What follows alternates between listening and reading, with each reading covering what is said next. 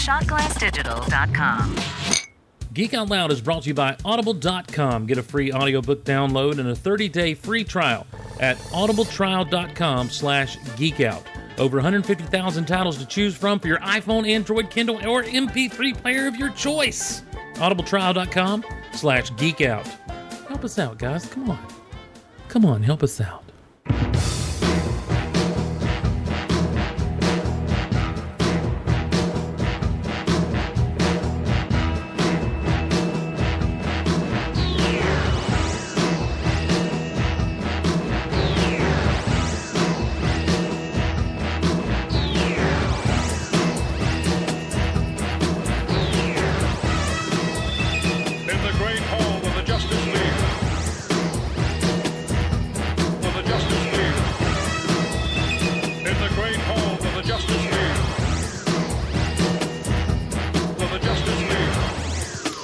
On this episode of Geek Out Loud, I forget that the music is going to the place where I do what I'm doing right now, and we're talking Star Wars. It's the anniversary month of Revenge of the Sith and Empire Strikes Back, of course, all the wars, but as Erich says, we like our wars divisible by 5. It's Geek Out Loud!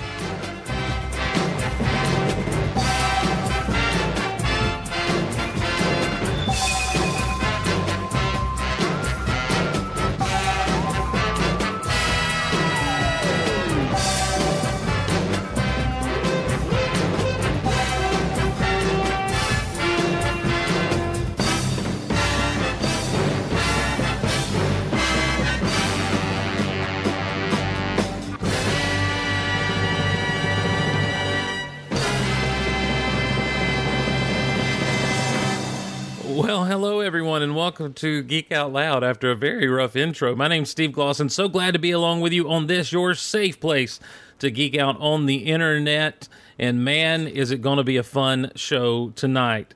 It is the 35th anniversary of Empire Strikes Back. It's the 10th anniversary of Revenge of the Sith. And so that's going to be our focus tonight on an all past the corn episode of Geek Out Loud, and I can think of no better way to bring this guy in than going ahead and hitting the theme music.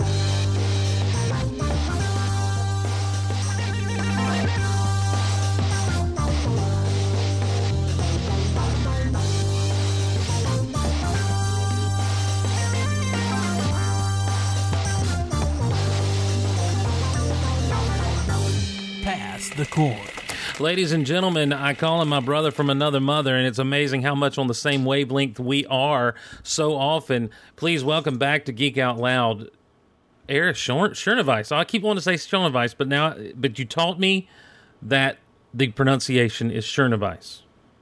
What's up, Steve? How's it going, man? You know, I call you my brother from another mother. It's crazy, dude. We were talking just before we went live, and you're like, I was thinking the same thing, and I'm like, oh, well, here we go.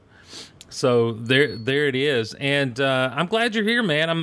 I know you've got an early flight out in the morning. I'm glad to be here. Yeah, off to Phoenix, Arizona. Is it Phoenix Comic-Con this weekend? Man, the con season is in full swing. I just feel like con season is almost a year-round thing these days. It's become that. It really has become that. Because there's always some, if it's not the Comic-Con people doing their stuff all over the country, you've got all your smaller, your Wizard Worlds and of course C2E2 hadn't been long past out in Chicago. It was all kicked off in a way by Star Wars Celebration. Meanwhile, we got Star Wars weekends happening. Yes. I'm so sad that I'm not going to be able to go this year, but you know, I know a lot of you out there are going, and I hope everybody has a good time. Well, this one's last year. This one's for Erich. That's all I'm going to say. Hashtag this one's for Erich. I'll repay the love in some small way by being down there and throwing that out for you. So I'm definitely going to be missing it the weekend of the big meetup. Man, I'm looking forward to it. It's going to be a blast. I'm hoping everyone will come down. I'll go ahead and plug it. Rebel Force Radio doing their big, what's now their second annual Star Wars Weekends meetup, the final weekend of Star Wars Weekends. They've got special room rates available at the Hilton there on Buena Vista, right across from downtown Disney. Get in touch with Michael for those. For all the information about that, shoot an email over to show@rebelforceradio.com. with the subject line Star Wars Weekends in it, and they'll get you all the information as how to get a hold of some special Rebel Force Radio rates. And it's going to be awesome. Stay in the same hotel with everybody and hang out by the pool, chill out down in the bar, in the restaurant, whatever the case may be, and just talk the wars all weekend while we're not at Disney. And when we are at Disney, of course, it's going to be it's a cool lineup of people that are going to be there, headlined by Frank Oz being down there that weekend. So that's pretty amazing. It's his first real fan event like this that I'm aware of. And I'm looking forward to being down there with the Rebel Force Radio guys and everyone who comes down for the meetup. Really quickly, before we get going too far into this, thanks to everyone who helps us out by clicking on those Amazon links at geekoutpodcast.com and geekoutonline.com. Your support means the world to the shows. There are several expenses that go into just keeping the shows up and running, and the Amazon kicks back a little bit whenever you do your shopping through those links, and I really greatly appreciate it. And a huge thank you so much to those of you who support us directly at patreon.com/geekoutloud. Our featured Patreon supporter this week, Marvin Jones. Chaos is his power. No matter how well laid the plans of those who oppose him, Marvin will make a mess of them. He brings chaos in a controlled way wherever he goes. That's Marvin Jones, our featured supporter this week from patreon.com/geekoutloud. And we appreciate his support and everyone who supports us there at patreon.com. Now, Erich, before we get into the wars, I want to run down some other anniversaries, and as you said off air, and I love it, we like our anniversaries divisible by 5. So, and it's true. We do. It's easier that way. Well, and those always seem to be kind of like the special years, Yep. So the math is easier also. Indeed. I didn't realize this, and it actually kind of accidentally ended up checking it out because I'm like, I wonder if there was anything in 75, just kind of on a whim. And in May of 1975, a little movie called Monty Python and the Quest for the Holy Grail came out in theaters everywhere, worldwide. I wasn't, of course, wasn't alive there, but when I first was introduced to this movie, it was my introduction to the whole Monty Python thing. And likewise. And I love this movie to this day. It's one of those that, for whatever reason, I'll quote every now and again. And it's just iconic. There's so much about that movie that just has become icon in the pop geek culture and comedy culture at that. So 40 years ago, love this movie. Eric, what about you? Yeah, I think I saw it. I saw it the first time in college. Mm-hmm. Somebody at NYU had it on video or whatever, and I just remember watching it and just laughing hysterically through the whole thing. Yes. And then, of course, it became like just one of those movies that, every Friday night when we'd be all sitting around drinking beers or whatever, you just go into a quote fest. Exactly. And just start throwing quotes back and forth. The Black Knight. The first time I saw it, the Black Knight was probably my favorite scene. Yes, get back over here. It's just a flesh wound. It's just a flesh wound. Get back over here. I'll bite you to death. I love the absurdity of the knights who say, neat. Yes. And bring us a shrubbery. I still will. Somebody will ask me, they'll be trying to pass me in the hall at work, and I'll stop them, and I'll be like, what is your favorite color? What is your name? What is your favorite color? What is the average airspeed of a fully laden swallow? Well, African or European swallow. I don't know that. I love it. Blue, no, yellow. So that was 1975. In 1980, 35 years ago this month, of course, Empire Strikes Back, which we'll be talking about later on. The Shining, Stanley Kubrick's The Shining, starring Jack Nicholson, which is a movie I've never seen. I just know that it's as iconic as all get out. And the first ever Friday the 13th, wherein the killer was not Jason. Spoiler alert. Man, you ruined it. I'm sorry. It was Jason's mama. everybody. There it is. 30 years ago, 1985, we've talked about First Blood. Well, just real quick on The Shining. Yes. I mean, you can't just brush past the. Well, you movie. got to just introduce. You got to interject, man. I have to look. I am not a horror person. Right. I do not like horror movies. I never have. When The Shining came out in 1980, I was 10, and this was before we had remote controls on the TV. Anytime the commercial would come on for it, I would do one of two things. I would either jump up and run to the TV and turn the knob on the channel, just to any channel. Yes. Didn't matter. I couldn't watch the commercial. Or if, like, my dad was watching it or whatever, and, like, no, I couldn't touch the TV, I would bury my head in a pillow and, like, try not to hear anything or see anything. That trailer freaked me out like crazy. Really? Both the teaser trailer, where it's just the elevator opening and all the blood rushing in, or the longer trailer. Like, I just remember having nightmares about the kid running to the maze. And I didn't even know anything. It was just this kid running through an eerie maze. Like, freaked me out. It's there. Like I say, I've never seen it, but it's just there's so many iconic shots from that movie. It took me until college. Really? Before I was able to watch that movie. You overcame your fear and you faced your fear. I'm still not a crazy fan of it. Yeah. I much prefer the Simpsons version of it. Indeed. Where all work and no play makes Homer something. And it's actually called The Shinning. The Shinning. Yes, I've seen that. I remember that episode. Huddle around the warming glow of TV. 30 years ago, in 85, we've talked about First Blood Part 2, but Fletch, Chevy Chase and Fletch was released, and it'd be 4 or 5 years later before they do a sequel. I think in 89 was the sequel to Fletch. But, dude, if you've never seen Fletch, what are you doing with your life? Watch Fletch. It's worth your time, I promise you. And then the James Bond vehicle, A View to a Kill. Not necessarily the greatest Bond movie of all time, but Christopher Walken is in it. So, and theme song by Duran Duran. Yes.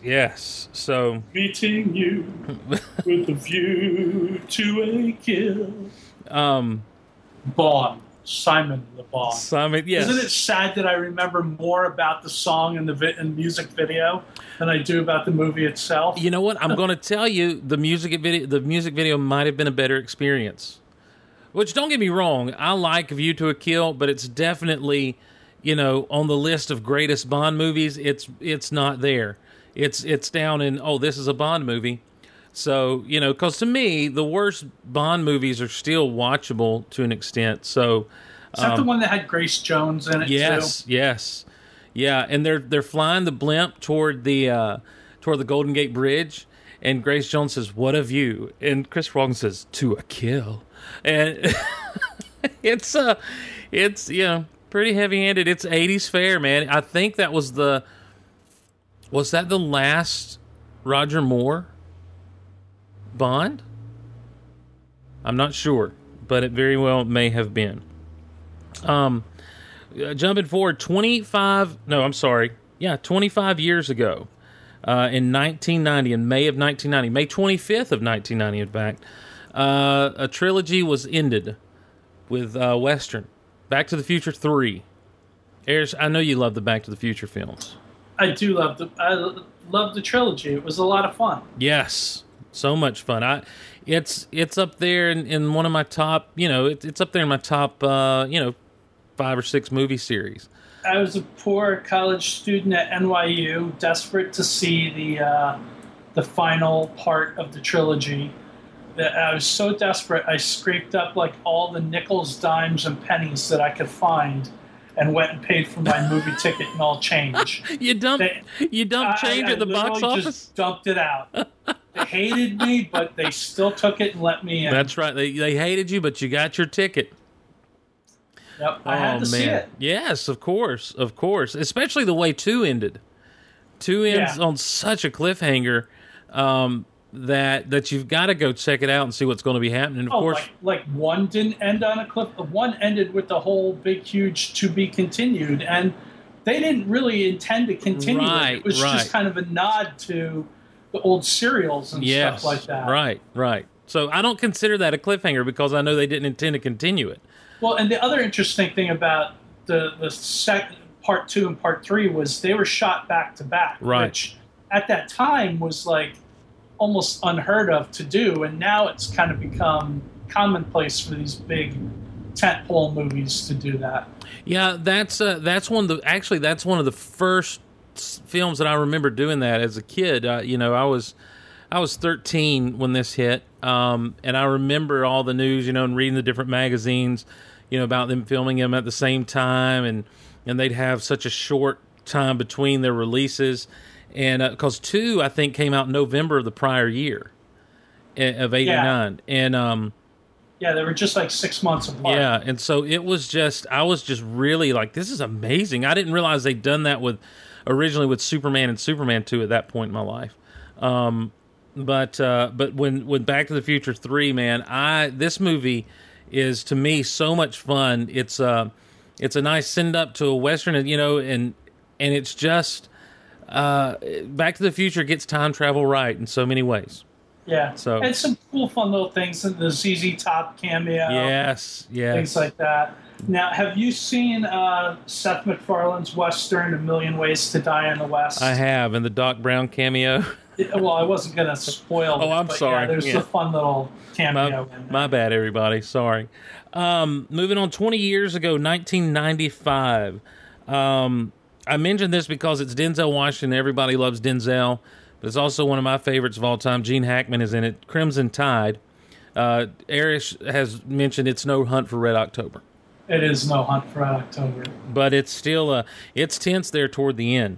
Die Hard 3, Die Hard with a Vengeance. Well, one little tidbit on Crimson Tide. Oh, yes. That, Tarantino was brought in to punch up the dialogue a little bit in that movie. And all the bits with like the comic book debates and things like that was Tarantino. That blows my mind. That's because Tarantino seems so far afield from what that movie is when it's all said and done. Even though it's a great movie to me, it's just not like I think I agree with you. I don't know that it's in the that it's Hunt for Red October. Die Hard with a Vengeance was also in May of '95. Bruce Willis, Samuel L. Jackson. Why do you keep calling me Zeus? Why do you keep calling me Jesus? Isn't that what that kid called you, Jesus? No, he was saying, "Hey, Zeus," like the god of thunder. It was. I don't know. I feel like that wasn't as well received as Die Hard and Die Hard 2.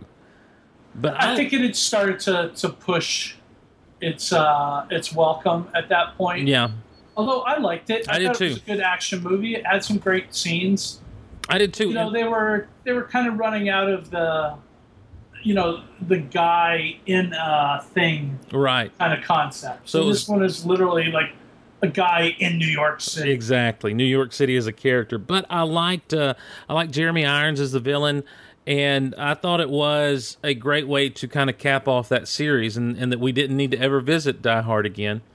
So far, I feel like I've been right about that assessment. I like the one with Justin Long in it. Is that the? That's the one where they shut down like all the power. Is that the one in DC? Yeah. Okay. It's got Timothy Olyphant as the villain, and I'm a sucker for anything with Timothy Olyphant. He killed a helicopter with a motorcycle. Yeah. Yeah. It was what it was. I'm just saying, as far as being memorable to me. I think Die Hard with a Vengeance is so far the I don't think I've seen the fifth one. Oh, don't. Okay. Please don't. It's horrible. Fair enough. Absolutely horrible. One of the greater movies of my generation, also in May of '95, Braveheart with Mel Gibson. Yes. That is a fantastic movie. It's what we always wanted.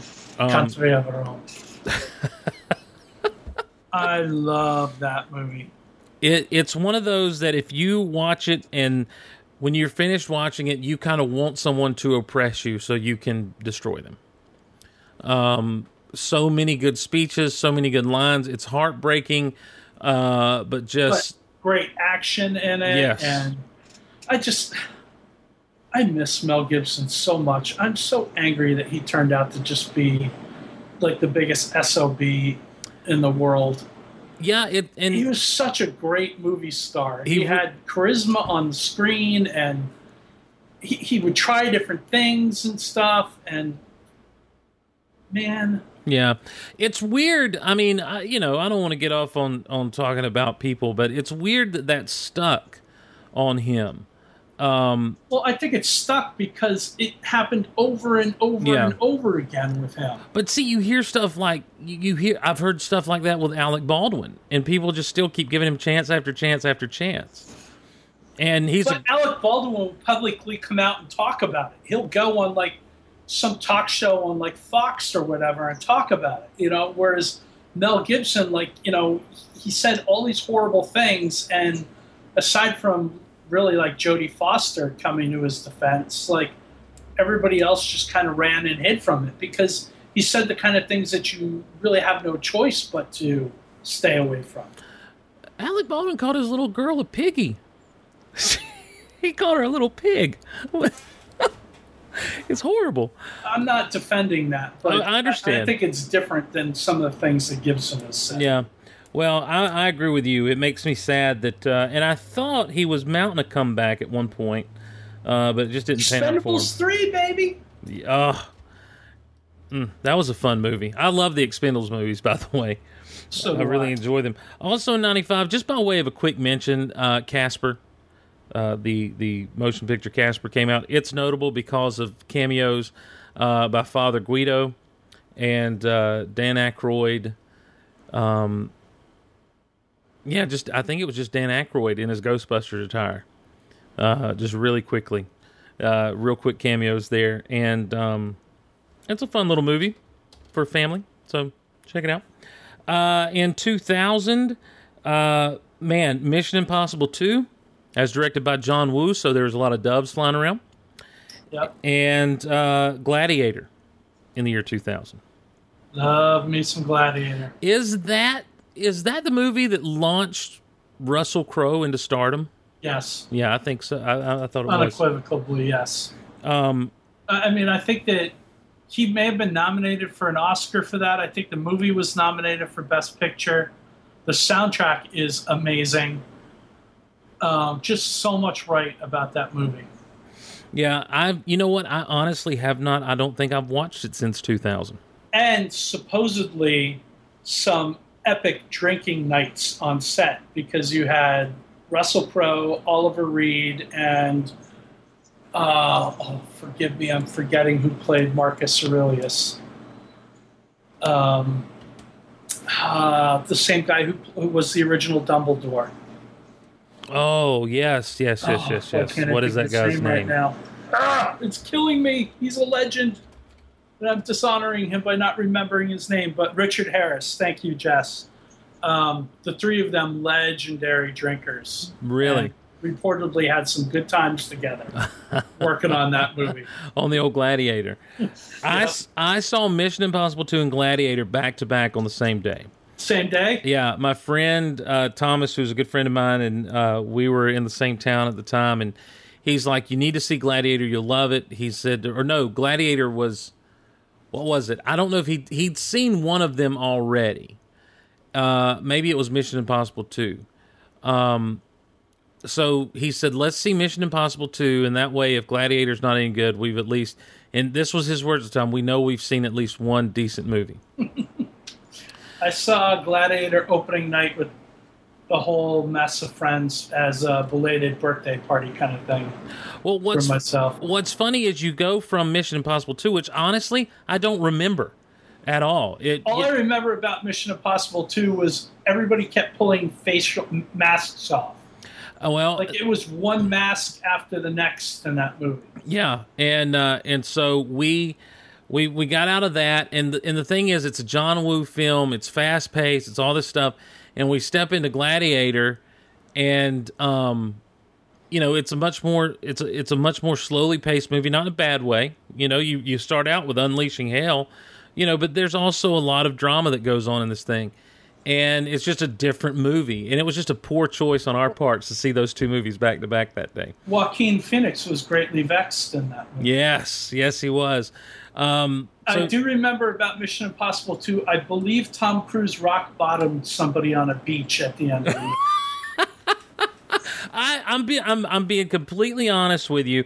I don't think I've seen either one of those movies since 2000 because that day ended up being kind of long and weird, and so it's just like I need to rewatch Gladiator. I don't know that I need to rewatch. I've seen Gladiator plenty of times since then. I've seen Gladiator 500 times. But yeah, I totally need to revisit Gladiator for sure. I don't know about Mission Impossible 2. Gladiator turned into a big tattoo thing also. A lot of dudes got like strength and honor tattoos after that. Oh, wow. I didn't realize that. I didn't know that had been a thing. I know that that was around the time that the tribal tattoos were really hitting big. You know, the little wavy tribal symbol tattoos that I guess Goldberg started that. Everyone was a Goldberg fan back in the day. So, Erich, before we get to talking the wars, really quickly, I just want to mention one more time, Audible. Audible is our sponsor for this show, and we greatly appreciate Audible sponsoring the show. If you head over to audibletrial.com/geekout, you can get a free audiobook download with a 30-day trial to give you the opportunity to check out their service. I've used Audible now for months. I love it. I listen to audiobooks. That's how most of the time I consume anything that I'm quote unquote reading. And they've got a great service. You can download whatever format you need.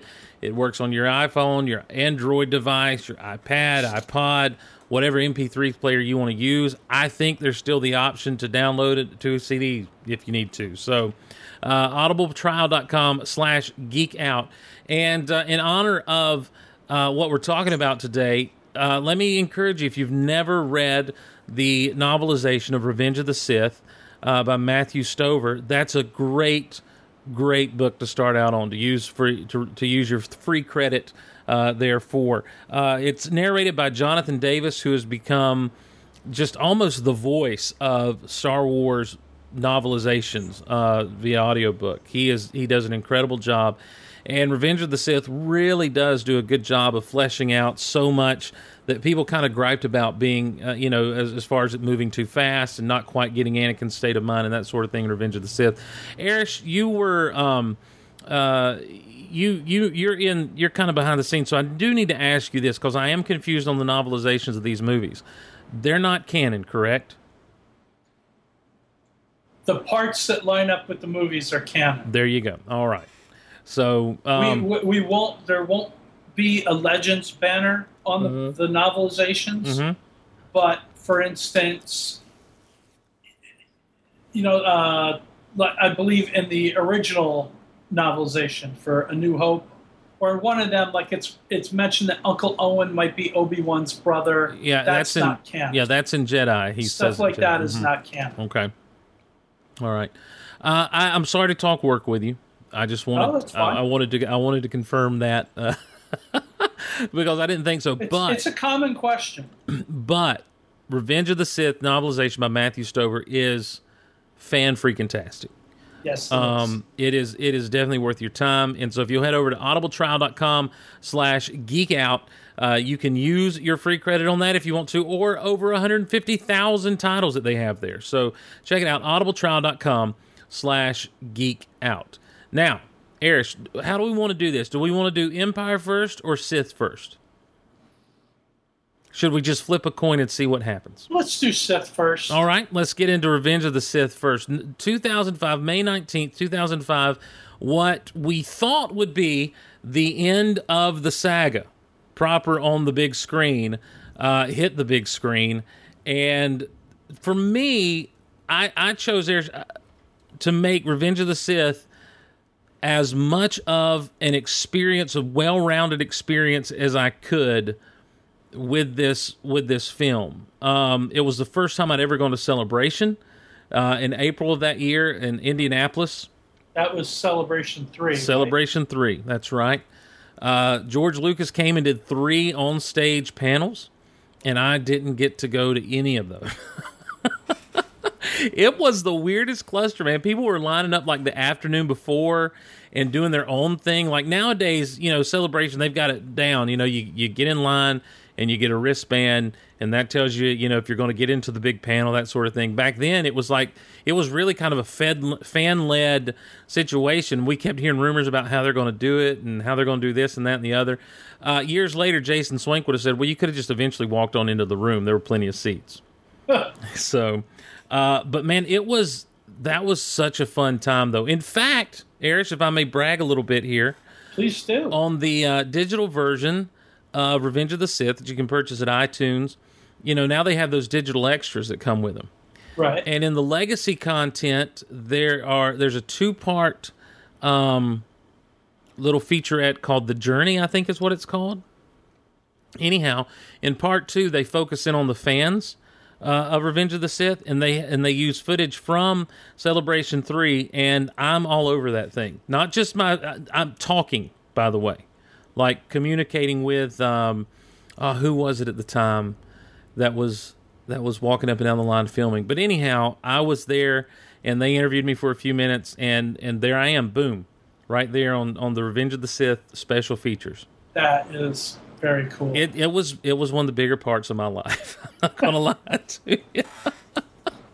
Were you were employed there at Del Rey by that point, weren't you? I was, yeah, and actually, I had taken over on the tail end of the New Essential Guide to Weapons and Tech, but the Episode 3 books, those were the first ones that I really worked on from beginning to end. And for me, I worked on the art of Episode 3, and that was a big kind of bucket list milestone moment for me, because the art of Star Wars is to this day one of my favorite books ever. Yeah. I got that book when I was like 8 or 9 years old, and it was one of those books that you read every single day. It had all the amazing concept art in it. It had the script in it and stuff. I mean, I still have the book. It is worn to shreds. But to get to work on an art of book for a Star Wars movie, was just like a huge, huge deal to me. Wow. What did that do to your excitement level for the film? Well, I went into the book swearing to myself that I was not going to read the script in the book, and that I was going to spoil the movie as little as possible. Right. Which is impossible to do when you're working on a book that's all concept art for the movie. Right. So it reached the point where I was like, all right, I can't do this. Like, it's going to be spoiled for me. So then I went and read the manuscript for Stover's novelization, and just rocked my world. Yes. I mean, I remember having tears in my eyes at the end of that when I finished reading that. That book is so well written, man. I love it. It's one of those that I actually will revisit. I'm not one to reread a lot of times, right, with novels up, but I will revisit Revenge of the Sith, just because I was so taken with his novelization. Did that mess up though your enjoyment of the movie when you finally got to see the movie? No, because I was still madly excited for it. Yeah.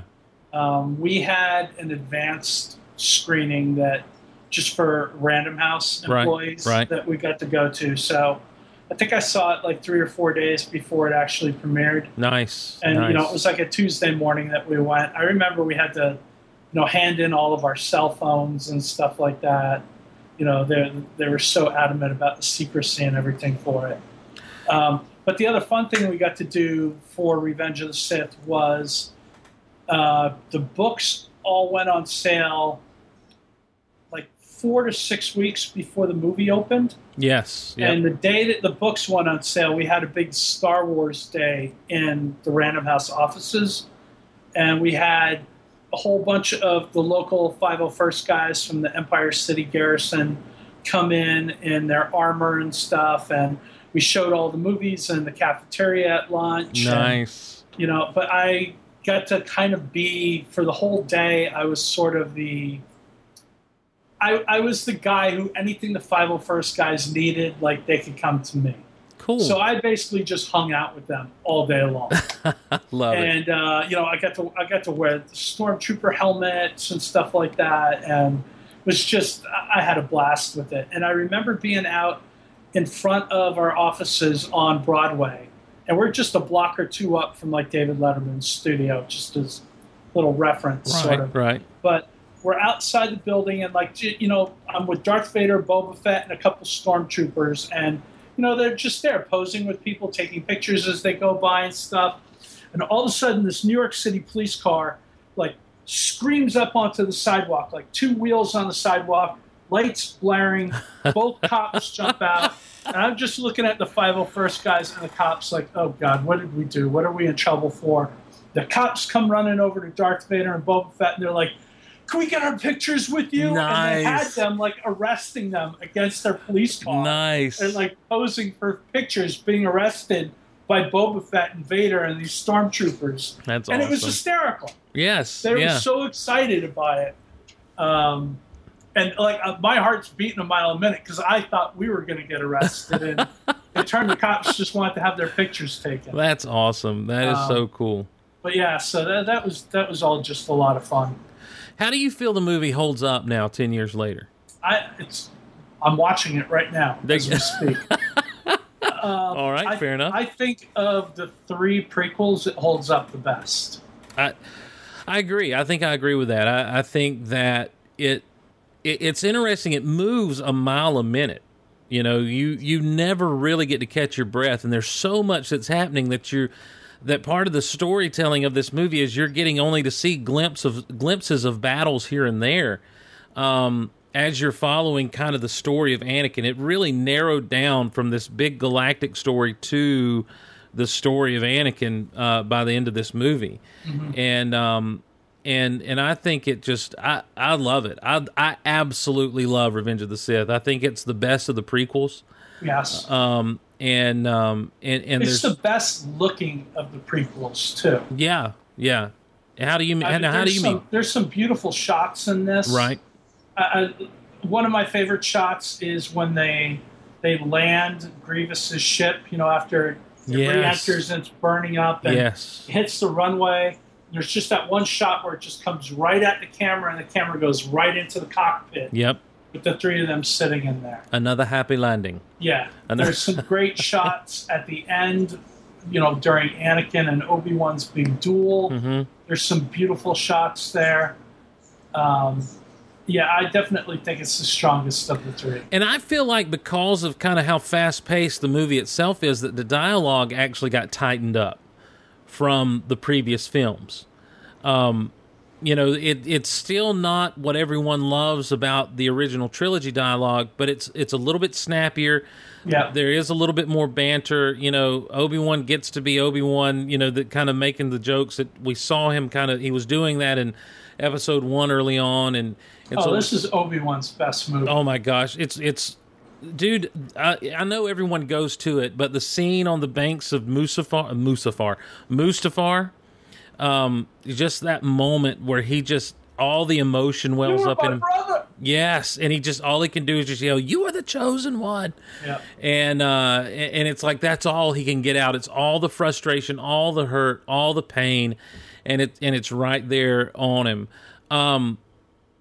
So you saw this for the first time a few days before release with the Del Rey folks. How many times you saw it in the movie theater? I saw it at least twice in the theater because I saw it with the Del Rey crew, and then I saw it that weekend with my brother-in-law and my nephews. Right. I went and saw it at a midnight screening the opening night. This is when they were still doing midnight screenings and not, not the 7:00 screenings. And I drove an hour and a half away to go see it with a bunch of kids who had been in my youth group that were now college students and who just wanted me to come watch the movie with them. End up spending the night, on the couch, and then headed home and got with friends that afternoon and drove to a different theater about an hour away to go see it with all my friends that were my age that afternoon about 3:30. And from there, it was just, it was just off to the races with me. I wanted to see this movie however I could see it, in whatever formats I could see it in. I just wanted to experience it as many different ways as I could. I went to a crappy little rundown theater to see it with my cousin at one point.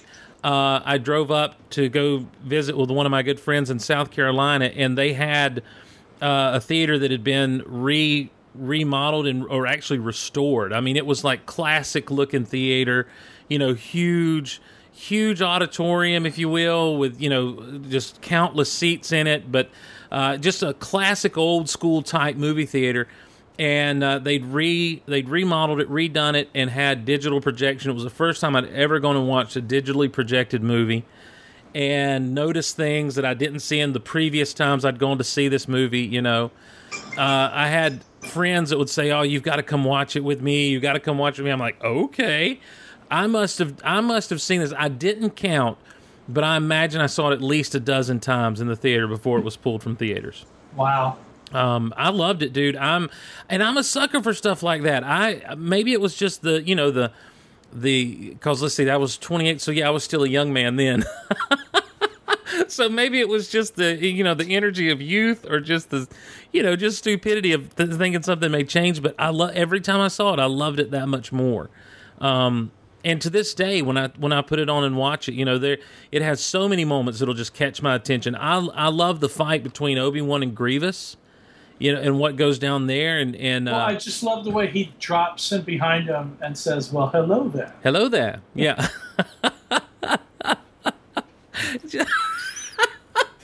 It is a great moment. And I remember at Celebration 3, they showed some extended footage, almost like an extended trailer, in one of Rick McCallum's panels, and that was the first time we'd seen Grievous kind of move, and right. and they showed the quick clip of him getting into that weird wheelie thing that he rode around in. I love that wheelie cycle. And that was, and see, I'd seen the toy and I wasn't sold on it. I'd seen like preview images and I'm like, I don't know. Then when I saw it in motion, I'm like, that's pretty cool. I really dug it. And that was the first time we saw Yoda, because one of the big things for Attack of the Clones to me was when Yoda catches, not deflects, but catches Dooku's lightning. Yeah. And just kind of puts it away almost, and so they showed the clip of, they didn't show the full clip, but they just showed Emperor turning to Yoda, hitting him with lightning, and Yoda just getting thrown back against the wall. And I remember just watching that, and I'm like, my heart sank. I'm like, that is heartbreaking to see him get tossed around like that, especially after seeing him deflect it and catch it. I'm like, oh my gosh, that's how powerful the Emperor is. And we just came out of that particular panel, as you always do when you get to see new footage and stuff, just minds blown, jaws agape, talking about, well, what is going to go down? This is going to be nuts. This is going to be crazy. And then bumping into 1,000 different people.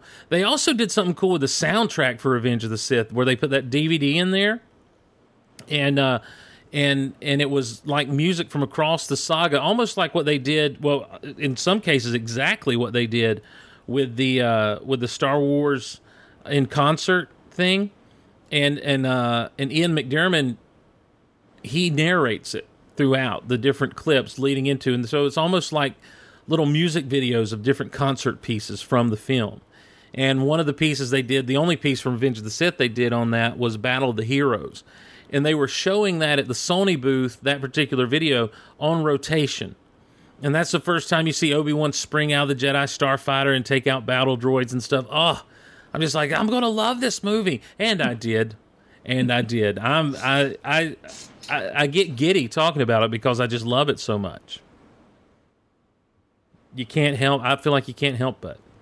I love the whole opening sequence, where you just see the two starfighters flying in and flying around the Jedi cruiser, and then all of a sudden, bam, they open up and there's this massive battle going on underneath. I mean, that whole opening sequence from that first shot with the ships to the point where the ship crash lands. Yes. It's just bang, bang, bang, bang, bang, bang, bang. One massive roller coaster ride, all running into each other and all super cool. Well, and some of the camera shots and camera work there, with them in the cockpit and all. There's a shot of Obi-Wan that is like where he's completely mimicking a moment from A New Hope. Where he reaches up behind him to flip a switch and then turns back around, and then there's also lines being echoed not only from A New Hope but also from Phantom Menace, and it is so cool. And to me, one thing that really got by a lot of people, I think subtly, that I didn't recognize until I saw a meme of it a little while back. In the Phantom Menace, once R2 gets that Naboo starfighter off of autopilot, little Anakin says, "All right, let's go left." And then he says, "Let's go this way." And then he says, "Well, let's try spinning. That's a good trick." And when those Vulture droids launch the missiles, Anakin spins. And it that's a good trick. Connected those two. Yeah, I thought that was just such a cool, subtle little thing. Here's a question that occurred to me when I was watching this again. Mm-hmm. Like I said, I have it playing right now as we're talking. When Obi-Wan's got the buzz droids all over his ship, yes, why doesn't he just use the Force and knock them off? I don't know. There's so many times where the Jedi, you feel like they could just do that, and I don't know if it's something about... It should be as simple as just like, away with you, and like swat your hand and bam, they're gone. I don't know. If he can't do it, why didn't Anakin do it? I don't. Maybe because it would have taken away from the dramatic tension of the moment. I guess, but I'm just watching it, and I don't know how many times I've seen this, and this is the first time it's occurred to me. Like, how come they didn't just use the Force? Well, if they'd have just... So, I mean, that's how good the scene is that you don't think about that. Right. Well, also, maybe there's a chance that if he just used the Force to blow them off of there, they wouldn't have been destroyed and would have tacked onto someone else's ship. And well, then here's another question. Why didn't the Separatists just, launch a bazillion of those and just watch that, just a whole massive swarm of them, and watch them just ravage all the Republic ships? I have no idea. I'm glad they didn't. Maybe it has something to do with how many they could control. This is what was going through my head as I'm watching. Well, see, I get into stuff. I'm like, well, they can't. If they did that, then they'd probably lose control of them, and those little guys could just come to any ship. Pretty soon they're just going to eat all of course. It becomes a zombie virus. Yeah. The Buzz Droid virus of the Star Wars galaxy. I don't think, I honestly, if you get honest, I don't think Sith is without its weaknesses. Just any movie has its weaknesses, but with this one, I do feel like because there was so much story to be told, and we do only see little snippets of the battles here and there, I could have just, with my mindset, I could have sat and watched more of the stuff that was going down on Kashyyyk. I could have seen, I would have liked to see what was going on with these other Jedi.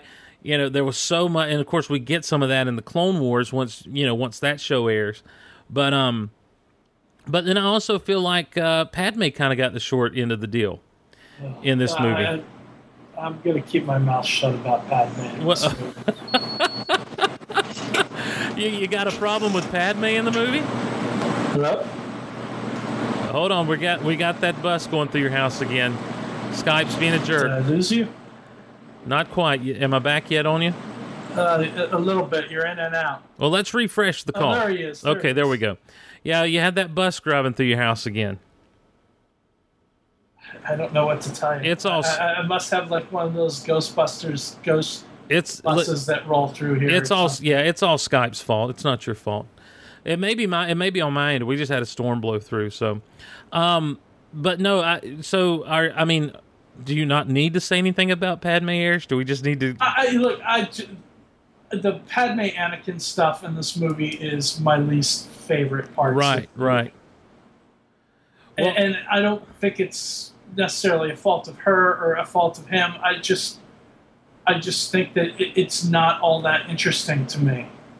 I don't know. In watching it again, the thing that really hit me was just kind of how much everybody's sort of lying is the wrong word, but none of the characters are 100% truthful with each other in this movie. Right. Anakin obviously is the center of it. He's not truthful to himself. He's not truthful to Padme. He's not truthful to Palpatine. He's not truthful to Obi-Wan or any of the Jedi. The Jedi, likewise, aren't truthful to him.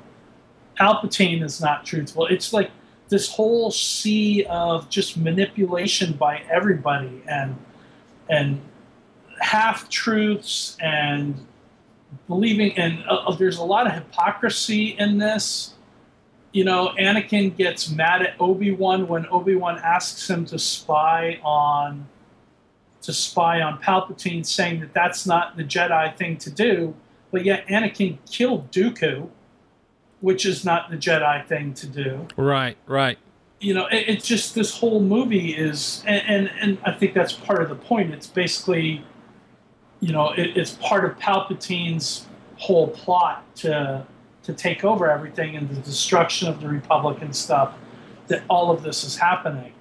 But it's kind of sad to watch because you see what could have been if they were just true. Like Mace just treats Anakin like garbage throughout the whole movie. And here's a guy who, throughout the Clone Wars, has been basically the hero of the Clone Wars. You know, I'm talking about Anakin. Right. Just treats him like he's not worthy to be in the same room as him. Yeah, but I mean, hasn't Mace kind of had a problem with him ever since Phantom Menace, since that little boy walked into the Jedi Council chambers? Yeah, he's had his doubts about him, but hasn't Anakin more than proven his worth? Oh, I think so. I completely agree. I think, and if Mace had just at one point just, you know, accepted him, then maybe Anakin wouldn't have fallen prey to the manipulations of Palpatine.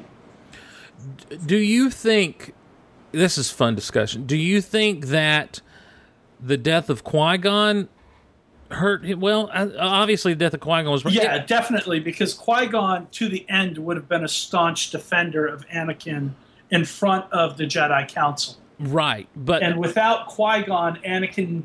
I mean, Obi-Wan had Anakin's back, but never stood up and defied the Council on behalf of Anakin. Qui-Gon would have, and Qui-Gon did so in Phantom Menace when he simply said, then you won't accept him, I'm going to train him myself. Right. Well, and Obi-Wan, he never does it in front of the Council, and the only time we see him remotely take up for Anakin is there with Mace and Yoda on that little gunship taking Yoda to the Wookiees, and he just kind of says, now wait a minute, guys, is he not the chosen one? Yeah. You know, is he not supposed to bring balance to the Force? And then, of course, they're like, well, the prophecy might have been misread, you know, that kind of thing. And that was it. Yeah. But Anakin never sees Obi-Wan step up for him either. You know, when they have the whole meeting in front of the Council about Anakin becoming a master, and they say, part of the Council you are, but a master you are not, and Anakin flips out, Obi-Wan doesn't say anything. He just, you know, kind of gives a little look here or there, and it's not until afterwards, away from all the masters, that, you know, he's counseling him and saying some kind words about him. But he doesn't stand up for him there. He doesn't stand up and say, I have fought with Anakin throughout the entire Clone Wars, and he's more than proven himself worthy of being a master and sitting amongst us. But don't you think that's because Obi-Wan felt caught in the middle of some stuff at the same time? Possibly. I mean, Anakin didn't make Obi-Wan's job easy. No. You know? No, he didn't. He defied Obi-Wan all the time, too. Right. So, but back to the Qui-Gon thing, obviously had Qui-Gon lived, you know, there may have been a different outcome, but I just wonder for what reasons, because would Qui-Gon have allowed Anakin to explore his feelings for Padme? Or would that have been where Qui-Gon draws the line? Because I firmly believe that the minute Anakin had dreams about his mother, Qui-Gon would have booked it to Tatooine with Anakin to find out what was going on. I really do believe that. You on that. I really think that. But it's the Padme situation where I don't know. That's interesting because in a lot of ways, Qui-Gon. Well, maybe a lot of ways is the wrong word, but in some ways, Qui-Gon was sort of an outsider amongst the Jedi. Right, yeah. You know, he didn't necessarily adhere to the Jedi Code as staunchly as others did. Right. Well, no, because he was tapped into the idea of the living force, which is this whole other mystery, you know, that you get into.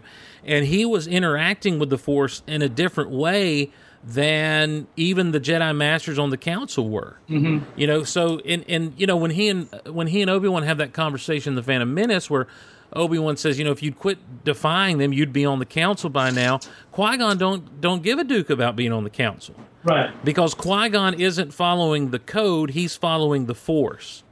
And I think that's an important thing to distinguish. But I just wonder, you know, there's so many things that play into Anakin's downfall. One of those being Padme, and it's not that Padme causes his downfall, but he's so intent on having the power to save her life that he ends up taking whatever looks like it may be the way to get that power. Yeah. And so, you know, not only the Padme thing, but would he have still had that relationship with Palpatine? I don't think he would have had the relationship with Palpatine because I think Qui-Gon would have been a stiff barrier between him and Palpatine. Really? I think at the very least, Qui-Gon would have been a barrier that Palpatine would have had to have found a way around. Right. I mean, I agree. I agree with you there, and I'm just trying because I've thought about the Padme thing before. I've thought about his mom, but this is the first time I've ever thought about the whole Palpatine relationship because that really plays into Anakin's downfall. I mean, you see it in Attack of the Clones. Anakin has this relationship with this man who is acting as a father figure for him. Yeah, there's so much psychological that's happening with Palpatine and Anakin. Palpatine is playing him like a fiddle. Right. He's feeding him everything that Anakin wants to hear. Palpatine's feeding to him. So that by the time you get to Sith, when he's standing there and it's Mace or Palpatine, Anakin chooses Palpatine, and rightfully so, because here's a guy that from the time he was a 9-year-old kid hasn't wanted him around. You know, he goes to arrest the Chancellor after Anakin, and Anakin finds out that Palpatine's a Sith Lord, and when Mace a Sith Lord. When he goes to arrest him, he's like, you stay here and stay in the chamber. And it's like, well, but you can't, huh? You know, like give the kid, on one hand, you want to say give the kid a chance. On the other hand, and what Anakin comes in doing, he's not saying anything wrong. You know, you can't be the executioner. He's got to stand trial. And of course, Anakin didn't see everything.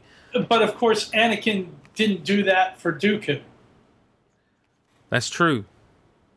That's true. You know, Anakin didn't bring Dooku back for trial. He cut his head off. Yeah, and one of the worst puns in Star Wars history, he killed an unarmed man. That's what he says. He says he was unarmed. Which, you know, I mean, I guess really it was more like, you know. I think it would have been interesting, too, had Qui-Gon still been around when Mace goes to confront Palpatine about being the Sith Lord. I think that Qui-Gon definitely would have put up a better fight than the other Jedi that Mace took with him. At that point, I completely agree. That was ridiculous. Come on. Well, and it's written in, you know, again, going back to the novelization, you know, it was written in the novelization apparently, and you can tell me if I'm wrong on this, but as I recall McDermott talking about, I've never read the script, but the idea is supposed to be that he's moving faster than they've ever seen anyone move before. Palpatine, that is. And that's, okay, that fair enough. But you're still going in prepared to confront a Sith Lord. A Sith Lord? I think you'd be a little bit more prepared. I don't know. I just think they were cocky. I thought that they figured now that they had it all figured out. It was just going to be. I mean, Kit Fisto and I think it might have been Sessetin. The two of them went down basically without even drawing their lightsabers. Well, I think Kit Fisto. I think it was Agent Kolar and Sessetin that went down quicker, and Kit Fisto lasted maybe 2 or 3 seconds longer. Because that one dude that's not Kit Fisto and not Sessetin, he's the first one to go. Yeah, and he just takes it right in the chest. Yeah, he's just done. And then Stacey teamed real quickly again, and Fisto gets up a little defense, but not much. And of course, then Mace Windu, the baddest mother in the galaxy, Right. He faces him down. But that scene immediately following that fight, where he's bestowing Anakin the name Darth Vader, what they do in the sound mix there just creeped me out and excited me all at the same time. The first time I was watching that, when the Force is strong with you, and you hear this weird breathing, and it's almost like the dark side is speaking through Palpatine. Yeah. In that moment, and it just is so creepy, but so amazing. So yeah, I think it holds up. I love so much about it. I love R2's slow burn on the hangar deck of Grievous's ship, when they won't shut up and he has to throws the little comm link inside himself, trying to muffle the noise. It's this cool slow burn moment for R2D2. 3PO is another one, that got the short end of the stick in this movie. We just kind of see him once or twice, and we see him flying, of all things, at one point.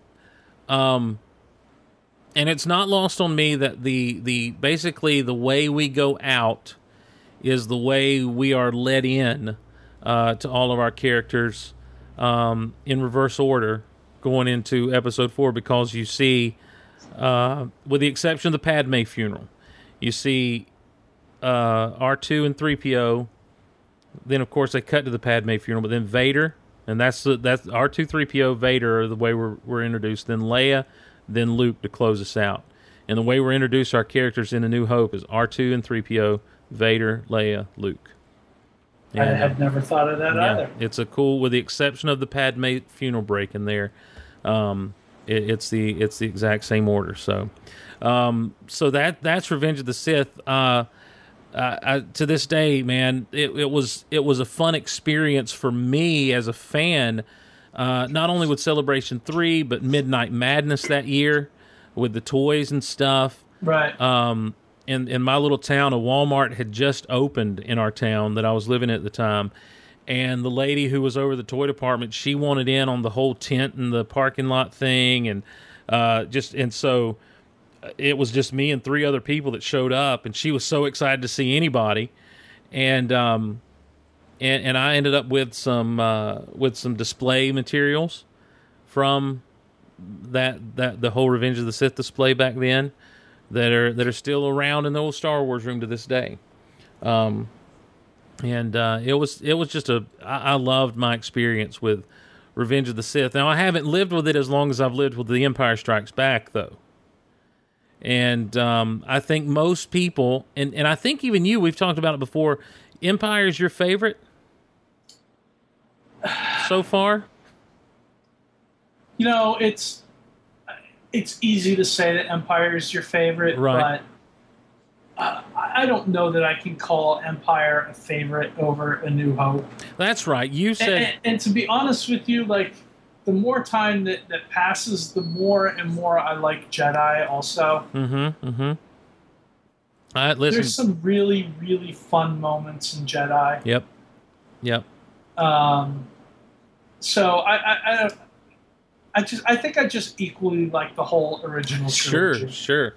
I now that you said A New Hope, I remember, I think last time we got to talk about Star Wars, and I went around and asked that question that you said Star Wars, A New Hope, because it's kind of the original or whatever. Now that I'm thinking back and remembering, now that my memory brain is working, I love Empire Strikes Back. Empire is, for me, Erich, it's the movie that I think I may have the most original Kenner collectibles from. Just because it was right in the heyday, as the stuff with Jedi kind of faded out, things became a little more rare and not quite as on shelves as much during the Jedi times. But right. With Empire, you're talking the Snow Speeders, the AT-STs, the Darth Vader's Star Destroyer play set.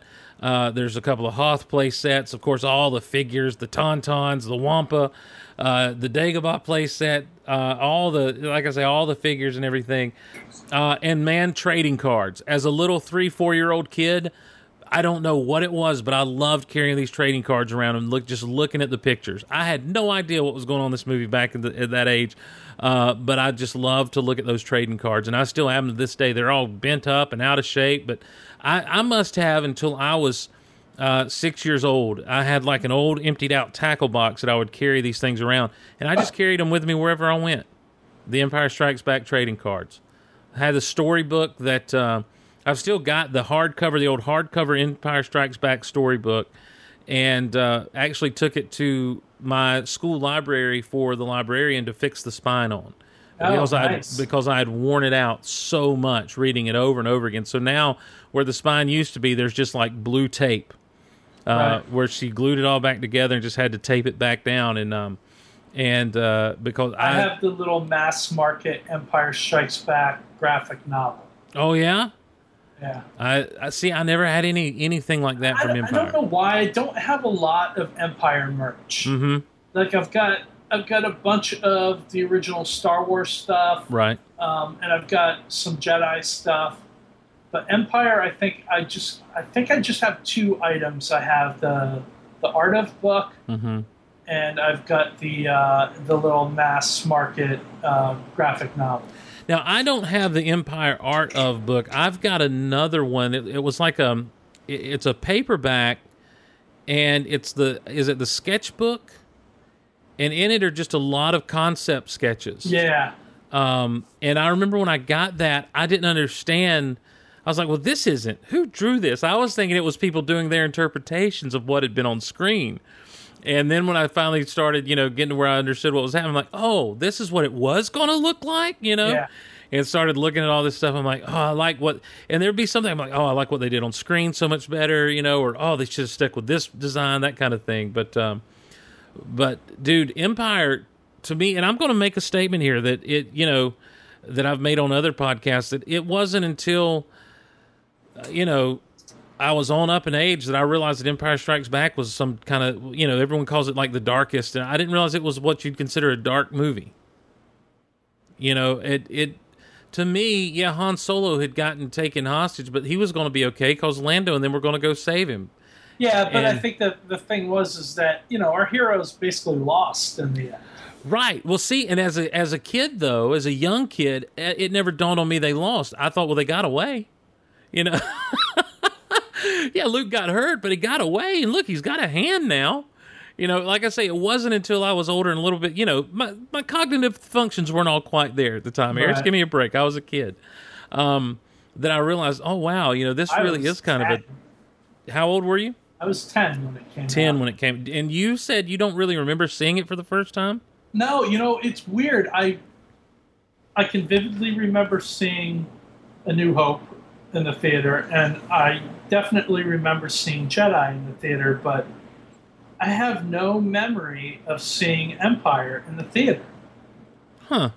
Like, I don't know where I saw it. I remember that I loved it, and I remember, playing with the toys, and I had to have seen it when I was living in Phoenix, because I remember me and my sister and my brother, who are both younger than I am, and the kids on the street that I lived on, we used to try and reenact like the whole movie from beginning to end in our front yard.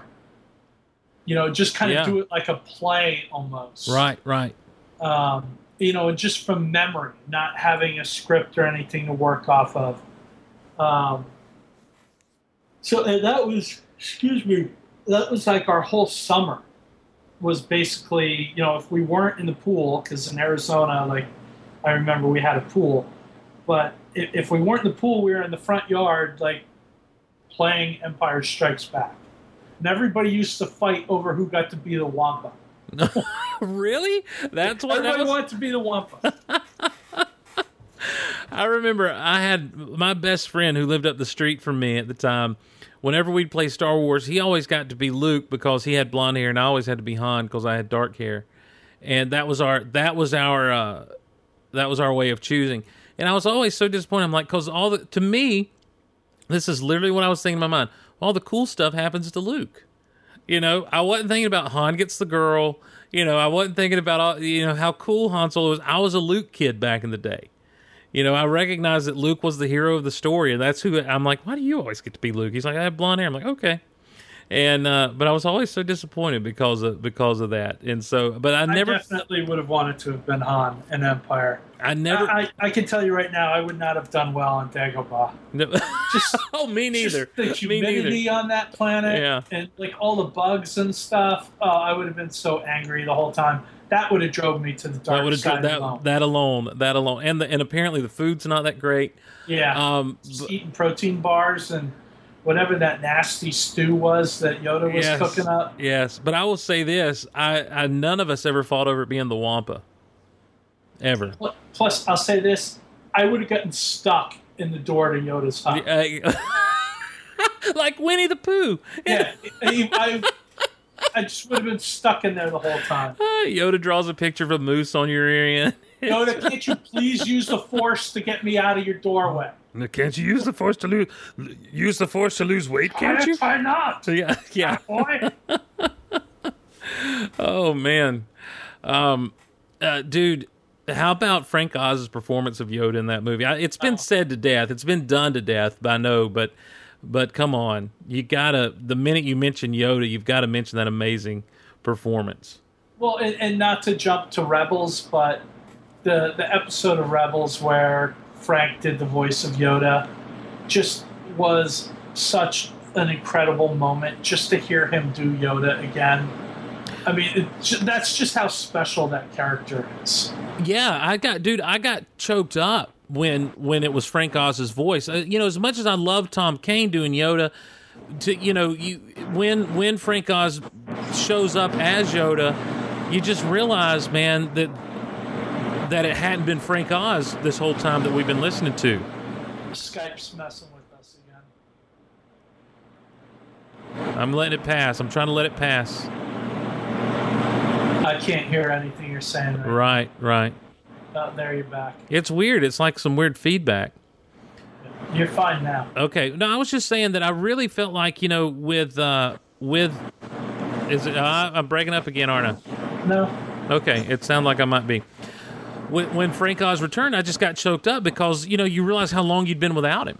Yep. And it was just an amazing thing to hear, and so it takes you back to that first moment when you meet Yoda and he's this crazy little thing, and then he turns out to be this wise old Jedi Master, and of course it's one of the lessons that you learn in all of literature is that images are deceiving, not all that's gold glitters and that sort of thing.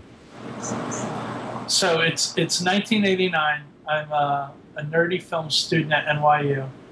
And they had this program called the Director's Series, where a director would come and screen his new movie, and you'd have to stand in line to get into these things because it only sat like 50 to 100 people.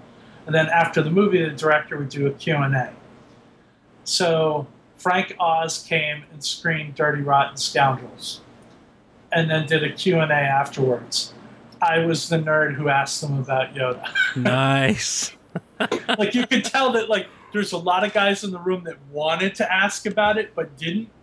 And I was the guy who, like, was like, so, can you talk a little bit about doing Yoda, and do you think we're ever going to get to see Yoda again? And, what was it like working with George? And, like, everybody just kind of applauded after I asked that. Because they were like, yeah, somebody asked him about Yoda. But that was just like, that was one of my cool moments. Yeah, you weren't the nerd that asked about Yoda. You were the man with the courage to ask about Yoda. Yeah, I guess. So yeah. I was the nerd who asked him about Yoda.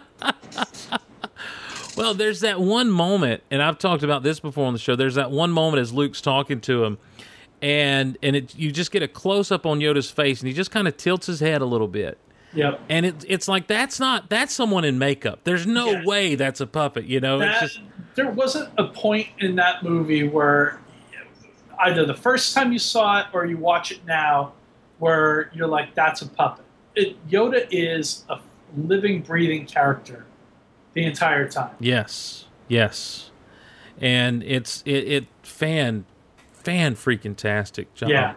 Just with fantastic. Yoda. And Mark Hamill at the same time having to play against this thing and knowing now, what he was having to do as far as listening to something in his ear and, and the conditions there on that sound stage and all where he was just up there by himself and struggling to hear what was going on and playing as earnestly as he did against this puppet. You got to give props to Mark Hamill for doing what he did. Well, and what amazes me about, and this is getting off the topic of Empire a little bit, but, Jim Henson and Frank Oz, these are guys who basically made their career working above their heads. Mm-hmm. Mm-hmm. And these guys are tall men. And, holding these puppets up above your head for, such long periods of time and everything, and, turning them into characters the way they do, it's so physically demanding. These sets that they're working on oftentimes are crammed underneath the set and little crawl spaces and things like that. Just absolutely amazing, the characters that those two and all the other puppeteers and Muppeteers and stuff who worked on this have brought to life. Is just amazing to me. Yeah, agreed. Completely agreed. This movie also, to me, it ramped up the threat of Darth Vader. Mm-hmm. From the moment he's choking Admiral Ozzel out over the big screen. Yeah, Vader's just choking dudes out left and right in this movie. Yeah, he's done. He is done with your pettiness. He is going to choke your butt out. And there's that great moment at the end, though. Watch Empire sometime, and there at the end, after the Falcon gets away for the last time, and Vader kind of looks over his shoulder, he turns back to the window, and then he turns around to walk off the bridge. Yeah. There's one dude standing there, I guess, in the modern vernacular of Star Wars, we'd say, with a data pad, and he's just looking down at it, and as Vader walks by and gets past him, he just kind of looks over his shoulder. Making sure he's not going to get choked out. That's right. Making sure that there's not a lightsaber about to go through his chest or he's about to get choked out. And it wasn't Nita. I guess it would have been Piet there who for whatever reason, Vader just spared him instead of choking him out the way he did Captain Nita and Admiral Ozzel. But man, Vader became a force to be reckoned with. That lightsaber battle he has with Luke on Cloud City. Impressive. Oh, most impressive, dude. Well, from the get-go, where he's just standing up there in silhouette on those orange stairs, and the Force is with you, young Skywalker, but you're not a Jedi yet, and he just toys with him there at first, just one-handed, sweeping that sword around, that lightsaber around, and then when he finally just unleashes on him with the Force and throws him out the big TIE fighter window down there, and then I always call it a TIE fighter window. It's that round window. And then we always called it the Cloud City Arcade, where Luke climbed in, because you had all those little machines, that looked like arcade games. And Vader just comes out of nowhere swinging for the fences at Luke's head like he was going to kill that kid. Yeah. And good night. It was, it's just like, this is someone to be feared. This is someone to be scared of. And it so much so that even after Jedi, there was a contest. I guess it was Kenner or someone was having a contest, and basically it was, you can win this and have Vader come to your house for a party. And I'm like, I don't want Darth Vader at my house. As a kid, I'm like, why would anyone want Darth Vader at their house? He's a scary joker. Now you'd want Darth Vader at your house. Oh, definitely. Anytime. Come on over, man. We'll hang out. I'll get you a straw to sip through or whatever you need. And in the morning, I'm making waffles. Yeah. Exactly. Now, do you have a favorite scene of Empire, at least?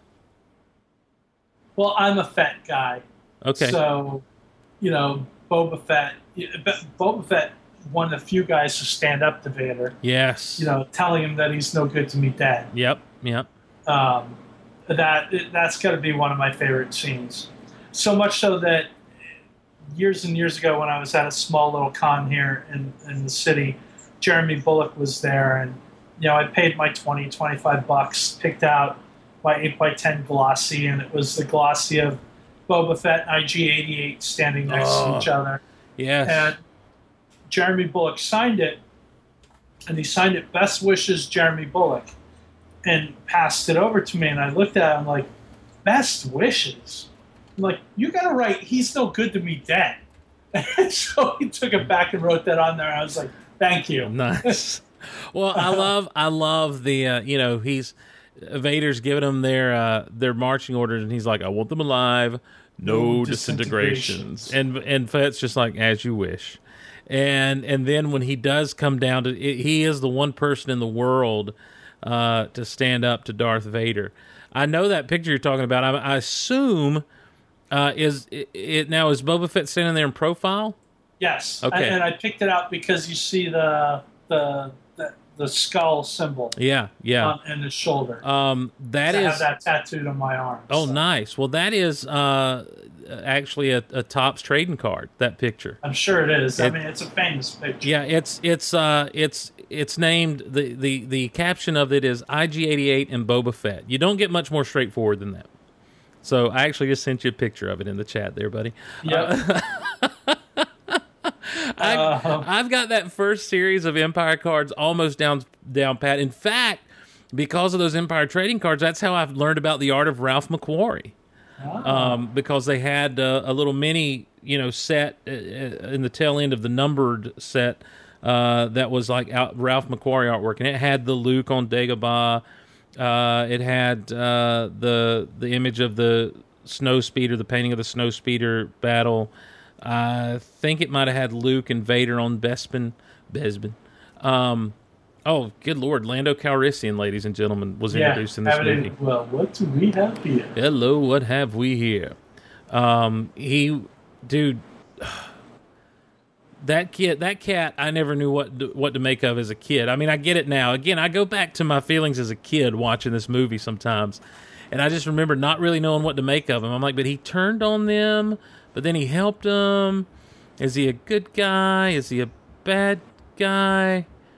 What is he? And he was just, and now you realize just what he was caught up in. He was caught up in something that was bigger than himself. Vader and the Empire showed up right before Han did. You can't say no to Vader. No, and he'll alter that deal. Pray doesn't alter it any further. Plus, he hasn't seen Han in years. He still has a thing about the Millennium Falcon. He's got a good thing going there. And what about you, Chewbacca? Still hanging out with this loser? How you doing, Chewbacca? Yeah, still hanging out with this loser? So, yeah, he was something else. Dude, that moment when they walk in, won't you join us for a little refreshments? And he opens that door, and Vader's at the end of that table, and Han just like, what? Yes. And Han just starts blasting away. Yes. Vader just like ricochets the bolts off and then rips the gun from Han's hand. So awesome. Yes, that's the thing. Vader with his hand. That was what always was just blew my mind. Was that Vader didn't need a lightsaber to or any not that at that point we knew lightsabers could deflect blaster bolts, but dang, just the hand, and then just here, I'll take that from you now. Like a teacher taking a kid's phone in class. That's mine. This is totally my blaster now. Just the whole 3PO getting blowed up. That captured... and a Star Wars swear word, Ichuto. Yes, how rude. That captured my imagination as a kid. It took me the longest time to realize what had happened to 3PO. I didn't realize that it was a stormtrooper that had answered the door. Because it's a voice. We hadn't heard the stormtrooper sound like that. He's like, what are you doing here? It was a weird voice. It was kind of a weird voice for that. Yeah. It took me a long time to figure out what happened to 3PO there. Yeah. Well, I just knew he got blowed up. Yep. Real good. And Chewie putting them back together. I mean, even that moment of humor there, probably one of the lowest points or just before the lowest point, I guess, if Han getting frozen carbonite is, where he's like, "You stupid lug, I'm backwards," and Chewie just, just kind of laughs at him. I remember as a kid, my sister got the Ugnaught action figure before I did, and I was so jealous because of the Ugnaught. And I would have to ask her really nicely and be really nice to her to get to play with it and stuff. Can I play with the Ugnaught, please? Yeah. Come on, please let me play with the little pig man. You wanted to play with the Ugnaught, and you wanted to be the Wampa. You fought over who got to be the Wampa. Yeah. Man, you guys are having some crazy adventures at your house. Dude, the little Ugnaughts, and they're like the only aliens, really, that you see in this movie. Aside from Yoda. Well, aside from Yoda and Bosk, I guess. But, I mean, in a way, this was such a huge departure from, the big set piece of the cantina. Yeah. In Star Wars. You never had that moment, and they kind of revisited it, and I feel like kicked it up a notch, in Jabba's palace and Jedi. Yeah. But here it's so, I don't want to say it's stripped down, but Empire really is so much about what's happening to these characters. It's another one of these things where we don't really have time to stop and look at the scenery, guys. We got to move. Well, because our main characters don't really interact with a lot of characters outside of the core group. Right. Han and Leia are, for the most part, just together with Chewie and 3PO on the Falcon for a good part of the movie. Yeah, yeah. Luke is just off with Yoda on his own. Then at the end, they all kind of get back together, and you throw Lando and Lobot and Ice Cream Machine Man. There you go. Into the mix. Wilro Hood. Now, let me ask you about that space slug real quick. Just get your opinion. That thing is so massive, and compared to that thing, the Millennium Falcon is so small. Yeah. Were they really in danger of being eaten, or was it just they're scared he wouldn't open his mouth back up? I don't think they were. I don't think the slug itself is what was going to damage them. I think it was all the parasites and the Minox and stuff. Okay, inside the slug. The Minox. Because just the few minutes that they were there was a bunch of them, and probably more would have come. Right. That's true. I didn't think about that. But also, what's out there that slug is actually eating? I don't know. I mean, you got to imagine maybe a stray asteroid here or there that I guess he'll just take whatever he can. A big Star Destroyer comes by. That'd be awesome. That'd be awesome. Lunch for a while. That'd be awesome to see him reach up and grab one of those bad boys. Maybe there's a short story for Insider. Indeed. In How You Got Away. So, that thing was always... That's another one of those things in Star Wars that kind of captured my imagination, was that space slug. Yeah. And the asteroid they were on was... I mean, it's... Of course, we're getting closer to one of those big ones. Closer? Excuse me, I had to hit the old cough button there. But yeah, that whole thing, like, now looking back, it's like, well, was that a planet that might have got busted up, or was it just a really big asteroid in an asteroid field? Because that's interesting. Because they're flying through canyons on that thing, and so you just wonder exactly what it was there in the NOAT system. There's not much there, according to Leia.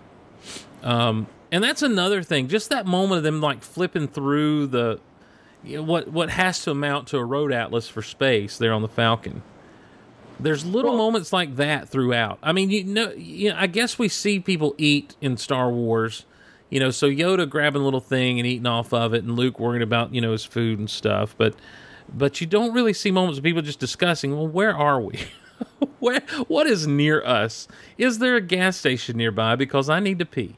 You don't see those kind of conversations. And just that little moment of them doing that is it adds that Lando's touch. System? Yeah, Lando's not a system; he's a man.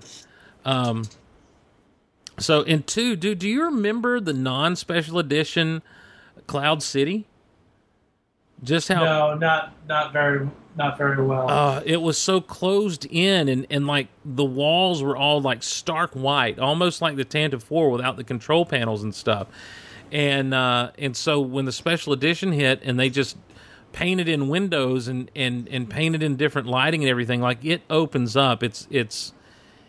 What they did with the special edition of Empire was so interesting, because to me, more than having a digital Jabba around or, adding a whole new digital scene, it just showed what they could do with lighting and stuff digitally, and it's pretty fantastic. Buddy Peacock disagrees with me, but it opens up Cloud City so you actually see the clouds more and you see what's going on more on the outside. It's a fascinating transition. It's worth going back and watching the original theatrical stuff, and to kind of get a feel of just how much they changed what Cloud City was. Well, Buddy Peacock's not going to like what I have to say here, but I know that a lot of people like to rip on George for, the changes he made in the special editions. I actually applaud him for it. It's him, because he didn't just make these changes to make these changes. He did it because he was fixing things that he always intended to do but was never able to do. Right. Like the Ewoks blinking is a perfect example. They tried to make the Ewoks blink numerous different ways when they were filming Jedi and just couldn't make it happen. And he was never satisfied with it. So he has the opportunity to finally, many, many years later, make these characters blink the way he always intended them to. And he did it. And you can't fault an artist for wanting to get his creation right. I mean, I agree with you. You're preaching to the choir right now, and Buddy Peacock too. He says you're mean logic and truthiness. I agree with you. There are some things that that I scratch my head about when I see them stepping on Jabba's tail, things like that. But I mean, that's also a result of the Jabba character changing from what he initially intended. Right, and not only and you listen, got to figure out a way to work around that moment in the scene. And when I saw them talking about what they did to do that, I thought it was ingenious. Mm-hmm. I was amazed, but I don't understand. The logic behind Greedo shooting first and everything. Honestly, truthfully, that's my biggest hang up on any changes that were made. Well, I think that goes across the board, and I'm not going to argue with you on that one. Right. Everything else, I'm fine with. Even the musical changes in Jedi, I miss Lapty Neck. I miss Yub Nub when I watch the movie, but I like the celebration music at the end of Jedi, and I really like, and I've learned to really like the Jedi Rocks number there in Jabba's palace. There is one slight change in Empire that I don't know how much I dig it, and it's the only sticking. It's one other little small sticking point for me. It's where Vader's leaving Cloud City. And what he says in the special edition is, alert my Star Destroyer to prepare for my arrival. And we see him take off, and what they do is it looks like they're using footage from Jedi when he lands in the hangar. Just really quickly, they just cut to him landing in the hangar. I just like the way he used to say in the old, bring my ship. He means business. He's done. Those are, and it's not even a hang up the way that the Han shooting or the Greedo shooting first thing is, but that's if there was any change I would have a problem with when they finally for the DVD release changed the Emperor to Palpatine to Ian McDiarmid on that hologram. I thought it was the greatest thing they could have done. See that's one that really, yeah. Why? No, it's got to be Sebastian Shaw. No, not Hayden. When Vader's talking to the Emperor in Empire. Oh yeah. No, sorry, I missed the first part of that. Yeah, no. When the change when McDiarmid, I can't read the chat and listen at the same time. I understand. When McDiarmid, when they changed to McDiarmid, I really thought that was just great because it needed to be done. Yeah. It really made it flow better into his introduction in Jedi. Yeah, So, totally agree. Yeah. So, oh my gosh, now, but I think what Buddy Peacock's doing now is just trolling me. So, I'm now gonna do what I normally do and ignore the chat because I do a much better job when I do that. So, but it's hard, dude. It's hard for me to believe that it's been 35 years since Empire was released. That's mind-boggling to me. That I've lived with that movie that much of my life. Because I do still so vividly remember. I remember, dude, as a 4-year-old kid, loading up in the car with my mom and my sister to go see Empire. We picked up some of her friends. I fell asleep during the movie. I was just a kid, I was just a toddler, basically. But I loved Star Wars even at that point in my life, because my older siblings did, and like I say, with those trading cards I would carry around, and my parents were going ahead and buying me action figures at that time, because if they didn't, I was going to get into my older siblings' action figures, and they would get mad, and so I had this stuff, man. It was just there the whole time. And Empire, again, like I say, just growing up with it, and having it there and just remembering, just the thrill of every time I got a new toy or a new action figure and being able to now replay a new scene or a new set. Sears would do these exclusives all the time. And one of the exclusives they did for Empire was basically a cardboard cutout of Cloud City. And it came with a few figures. It came with a few figures, but it was just a cardboard thing that you folded out. I had that, tore it to pieces, not intentionally, but just through wear and tear of just general play. And now that's one of those things, if you find it goes for like $1,500 or whatever the case may be, because it's just one of those things that no one ever kept around. I remember one of my mom's magazines, and it was like, I don't know, like Red Book or Mother's Day or something like that. One of those magazines that your mom reads. It had a little article in there, a little how to make your own Hoth playset, like out of styrofoam and stuff. And I still see this thing show up every once in a while on Facebook. Yes, I know what Twitter, you're talking about. Yeah. I remember cutting that page out of the magazine and like just searching for any piece of styrofoam that I could find to build my own Hoth playset. And that was the big deal. And also because one of my favorite Stormtrooper and one of my favorite action figures was the Snowtrooper. I just loved the design of that thing. So to make a playset for this dude, I was like, I got to do this. And that was like a major mission of mine for a long time, was to make that playset. And anytime I see it show up on Facebook, I'm just like, yeah, that's it. I haven't seen the other one. I've seen the Hoth thing, though.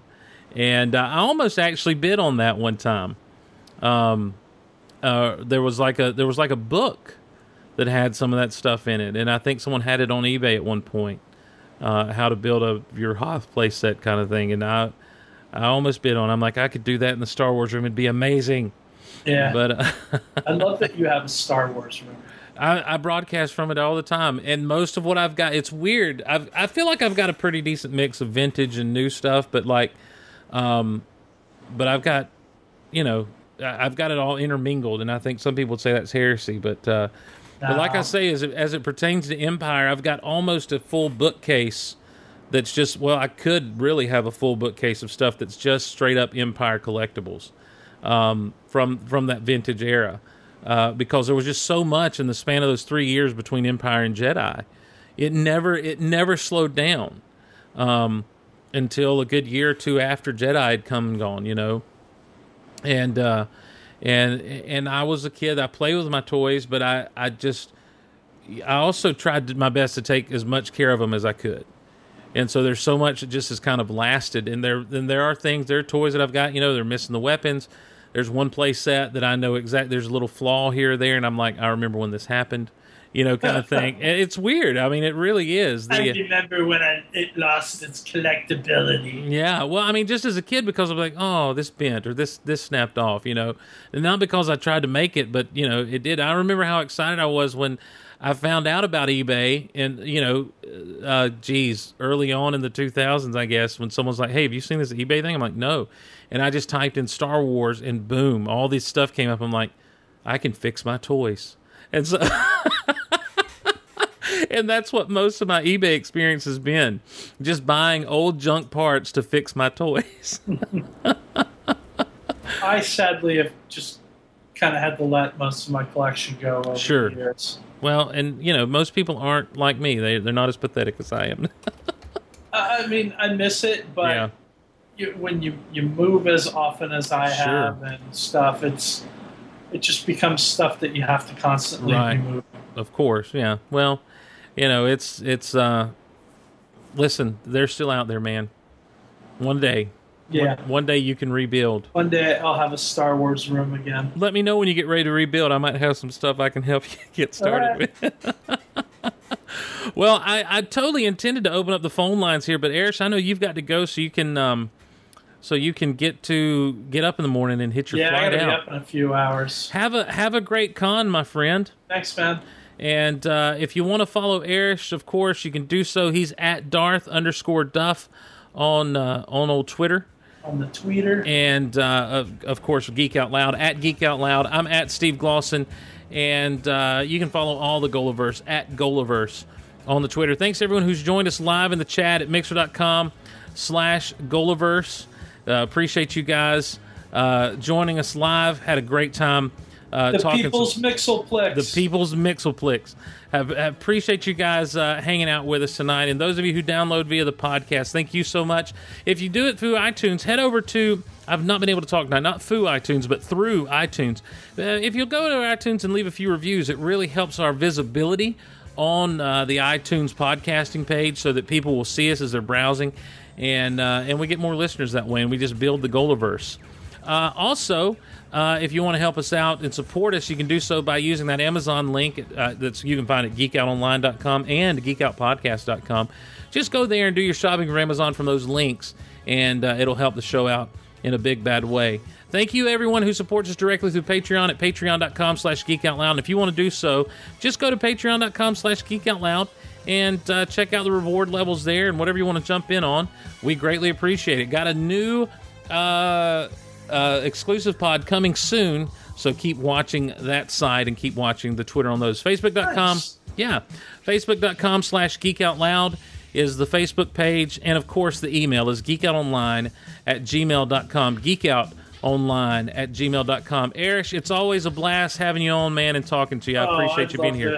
I have so much fun doing this. If anybody's going to be at Phoenix Comic-Con this weekend, come by the Delray booth, say hello. I'll be there Thursday, Friday, Saturday, Sunday. Yeah, if you're yell pass the corn. Yes, that's what you got to do is yell pass the corn at old Erich. Make sure. Trust me, my coworkers love it. They're like, "What is going on?"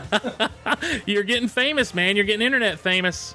So, all right, everyone, that's going to wrap it up for us.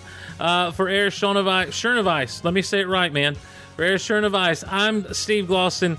We'll see you next time on Geek Out Loud.